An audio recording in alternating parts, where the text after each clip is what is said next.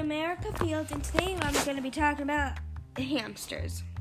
So, first thing you'll need for a hamster is a habitat. But before we keep going, I will tell you the fun fact of the day for hamsters. There are 25 different species of hamsters. That's pretty cool, isn't it? Okay, let's keep going. So, in the habitat, you'll need to have a spinning wheel because hamsters love to exercise on wheels. You will need bedding to use so it's more comfortable for them. And you'll need at least one hiding place because the hamsters love to hide. You can have tubes in there so they can go up and down if they would like. And if you would like to have tubes in there.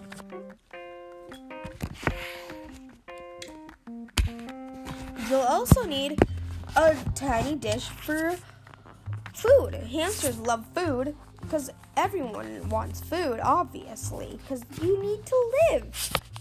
And there will be a special hamster water bottle that has the straw tipped in so they can drink it.